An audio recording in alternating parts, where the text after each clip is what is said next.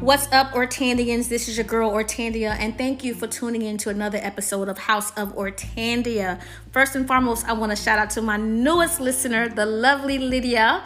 Hi, and thank you so much for subscribing. Love you so much, sister. And so we're going to jump right into it.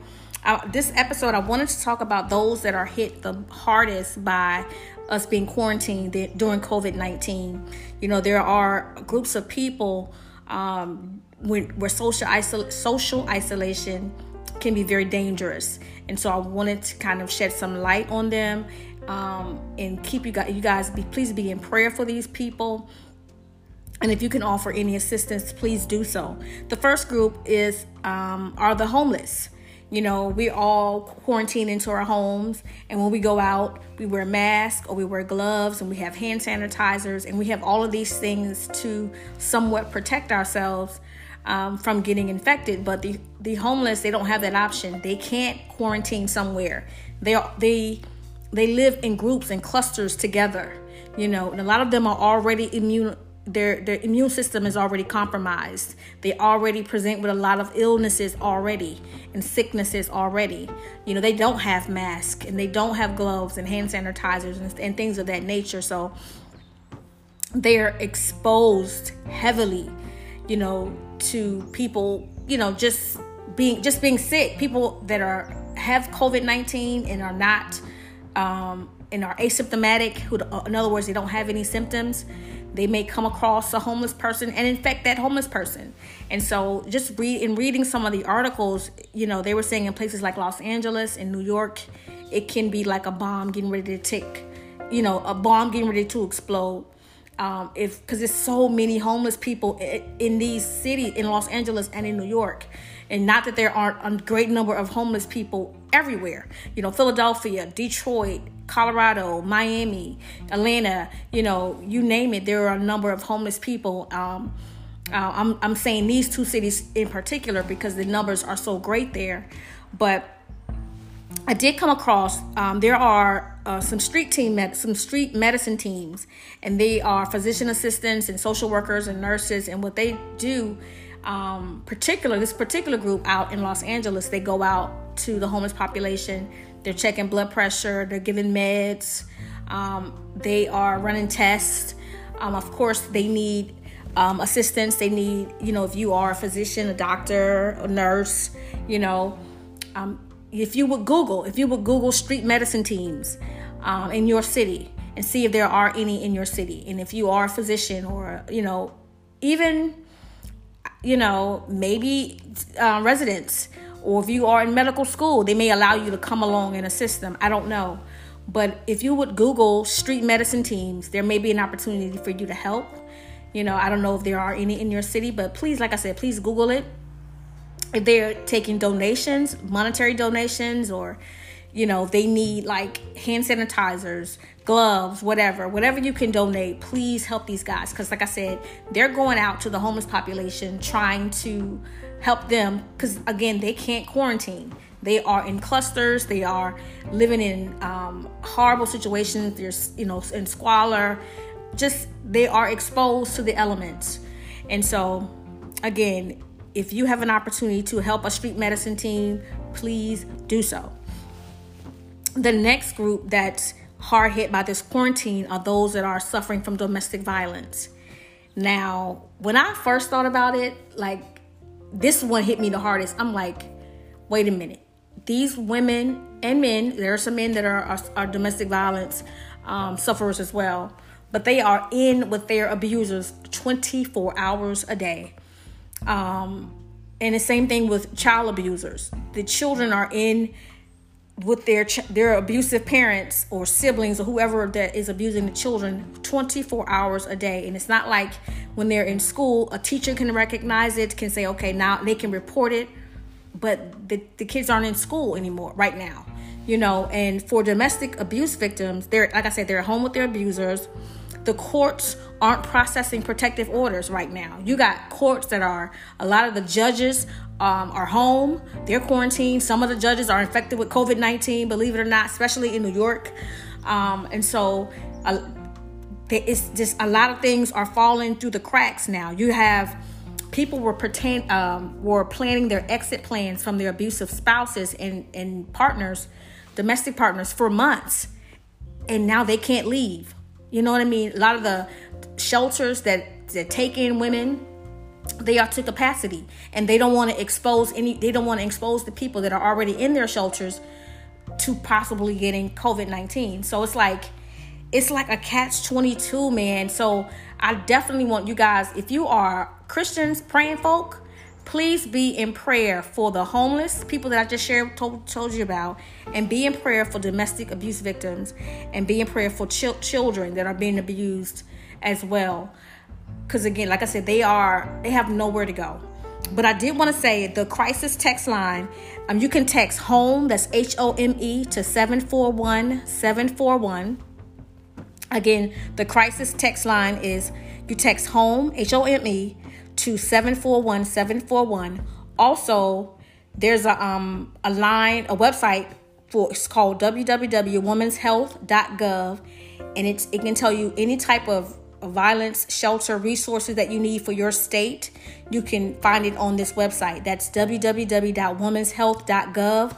There's also an escape button on that website. So if your abuser is coming or you need to get out of the website really quickly, you press the escape. It says it right at the top. It's in orange. It says escape. You press it and it's no history of you being on there. It erases it. So you know.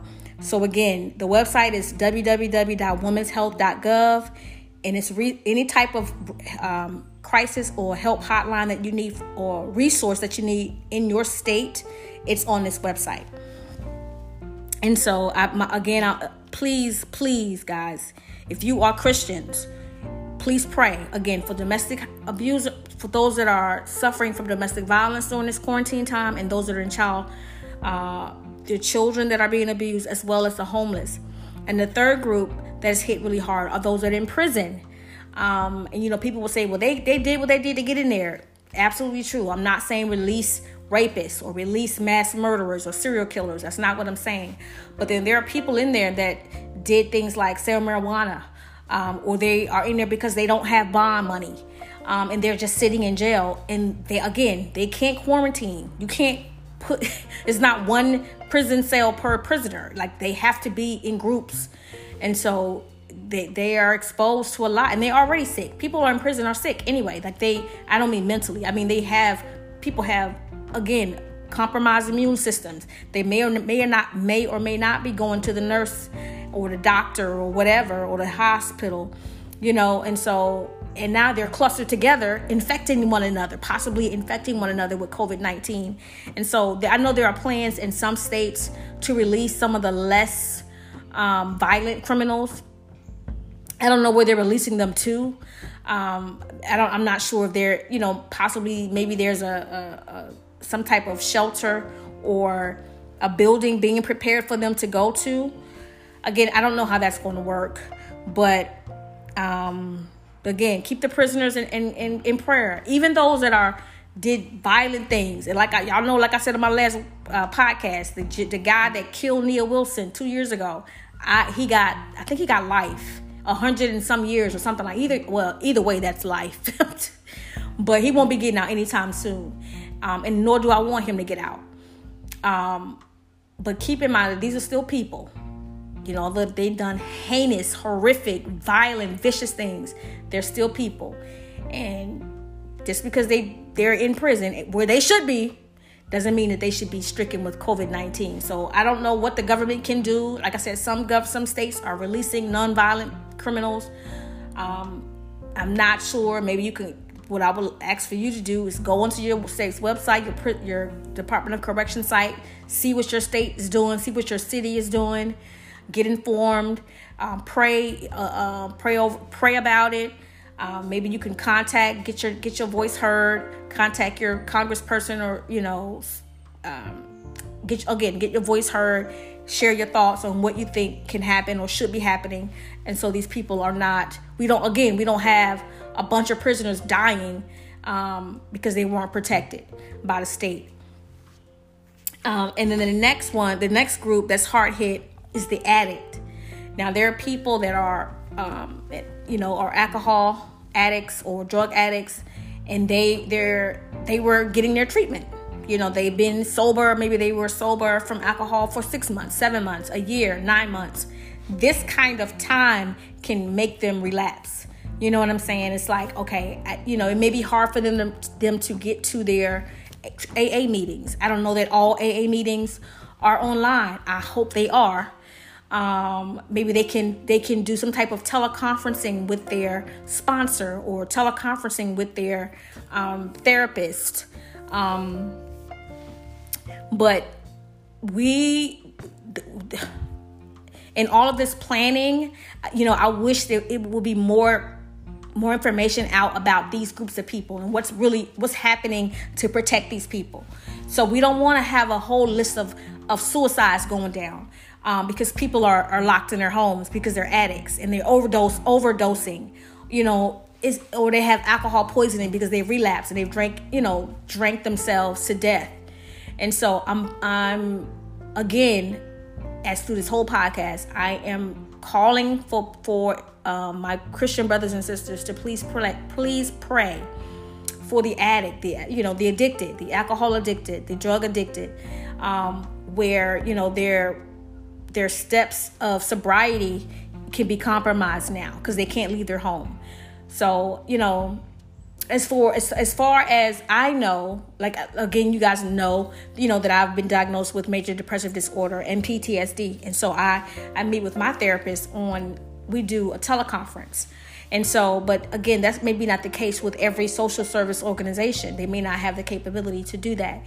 And so the government needs to consider that as we are in the middle of this, and as we're coming out of this, there has to be better funding.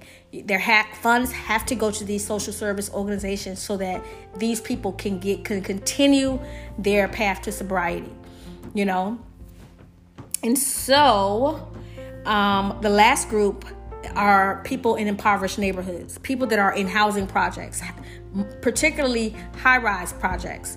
There aren't that many in the nations, but there are some. I was watching a short, I don't want to call it a documentary. I'll just say it was a short, I don't know what you call it. Just a short. I call it a short. But the gentleman was in the Bronx and he was in this housing project. I forgot what it was called. And it's a high rise. And there are probably about 5 or 6 buildings within this housing project. And only one elevator worked in like every building. And maybe they were 15, 16, I don't know how many flights in that how many floors there were in each building. I'm gonna say 15, 16, I don't know. But it was like 2 or 3 elevators in each building, but only one elevator worked. And people were getting in the elevator together in groups and going to their respective apartments, which is very dangerous. And then you had the gentleman, he called one of the directors of the New York Housing Authority, and he was giving a song and dance, like, the guy was asking him, why aren't the elevators fixed? And he was like, it costs too much, etc. And so the guy asked him, so, what kind of resources or paperwork or flyers or anything have you sent out to this community about touching, touching the elevator doors, touching the elevator, congregating in the spaces, because people were congregated outside. They were, again, they were getting in the elevators together. And so he was like, we sent some information, to the buildings. And the guy was like, he listened, but then he was like, all the information that this gentleman sent to these respective housing authorities was for the people that work there, not for the tenants. And so the tenants weren't giving any information on hand washing, wearing a mask, don't get in this elevator, don't touch this. They weren't giving any information on that. So he was interviewing people, and the guy he asked a couple of like women and men that were standing outside, have you heard about social distancing? Have you, did you get anything? Have you heard about washing your hands? Or maybe not, and they were like, most of them were like, no, we didn't get any flyers. I got nothing in the mail, nothing like that. And so, but this guy who did this short, he was giving them information, information from like the CDC on how to stay safe and how to stay, healthy, and how to not congregate down in like the basketball. They were still playing basketball, And then you have some people that will say, well, it's New York. You guys know, you guys are the hardest hit by COVID-19. You guys have smartphones and all of this. And I get it to some extent that's true, but that's you still have to give grace to people. You still have to have some semblance of compassion. That's what I want to say. You got to have compassion, because you can't give grace if you're not a Christian. So scratch the word grace. You got to have human compassion to be like, you know what? I understand these people are in very dire straits. They're in impoverished communities, and they may not have all the resources that they need. Yeah, they may have a smartphone, but how many of us have smartphones and we don't use them for nothing but social media or texting or calling? We ain't on CNN.com, or we're not on CDC.gov. We're not using these phones for anything but personal, stupid stuff. So you got to have some human compassion in that regard. And it just broke my heart, man. And so if you again, I'm putting a call out there. There are housing projects, especially high rises in your city, and you have the ability to, cover yourself, mask, and all of that kind of stuff. Go out there, take some stuff, connect with the social organization that may be going out to these communities to hand out stuff, hand out hand sanitizers, hand out wipes, hand out masks, whatever you can do, however you can be a part of it. Don't go to no housing project by yourself, because if you're not from the neighborhood, you're going to get beat down, robbed. I'm just trying to tell you, don't try to be no hero. Find an organization that's already doing it, and then you connect with them, or donate money to them, or donate supplies to them, or whatever. Because you got people that live 5, 6, 7 people or more in a 2-bedroom apartment. You know what I mean? And some of them are laid off, and then everybody's home, and then people are congregating, and and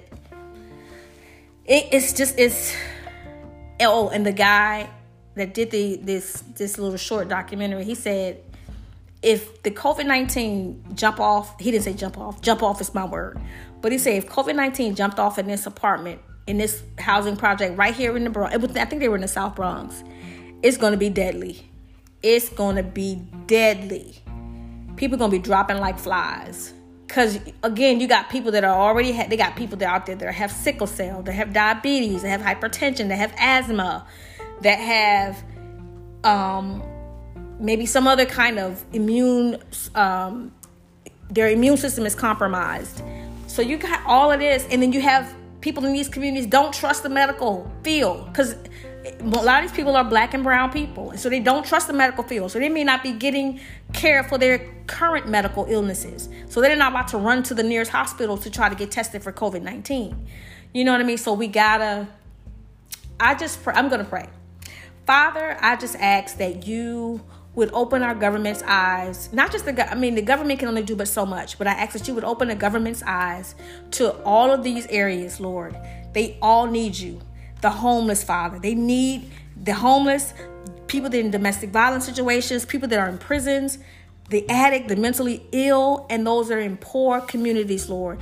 They need the government to provide resources to them, to provide protection. Oh, God. And let's not forget the Native Americans, Lord, the indigenous people, that you would send a group of people to go and to help those indigenous communities, Lord God, because they live in community. They live in clusters, Lord, that you would send your men and your women out to educate them, Lord, on how to protect themselves and to keep themselves in their community safe, Father. And not, like I said, the church can only do so much, Father. I pray that the government can do but so much. I pray that the church would rise up, Lord, even now.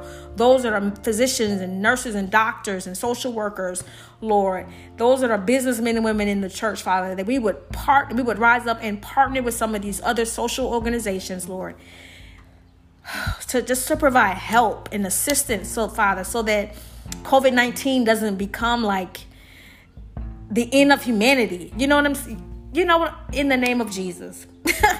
In the name of, I'm just so like, it's, amen. Amen. Cause yeah. It took me a while to get to here. Cause you guys know a couple of episodes back, I was like, forget, they tripping. They just trying to scare people, but people are dying. I took it lightly. But people are dying. And it's, like I said, people that are hit hard, they're going to be hit harder than you or I, who are in our homes and are protected from the elements. You know what I'm saying? And it's like, man, I don't want that for people. I want people to be okay. When we come out of this, I don't want as minimum life loss as possible. So yeah. And like I always say, guys, I want to see you in heaven with me. So all of this week, at least for the next 3 days, we're going to be talking about what we can do during this time of quarantine. Tomorrow's episode, please tune in. We're going to talk about things that we can do. We're going to talk about food. We're going to talk about exercise. We're going to talk about screen time and all of that good stuff. So tune in tomorrow. And then the episode after that, we're going to start getting into making money. So how can we legitimately make money during this time of quarantine? And I don't mean make money off of people. I mean, what businesses can arise out of this time? And then the final episode for this week would be on how to create business continuity plans for small businesses, the mom and pop bakery shops that had to close, the nail salons that had to close, the barbershops that had to close. How can they create business continuity plans so that if this were to happen again, they will be ready. They'll be able to pivot and still make money, even though they may have to close their doors. They'll still be able to make money. So I pray that you guys continue to tune in. And like I always say, I want to see you in heaven with me. And I'm out.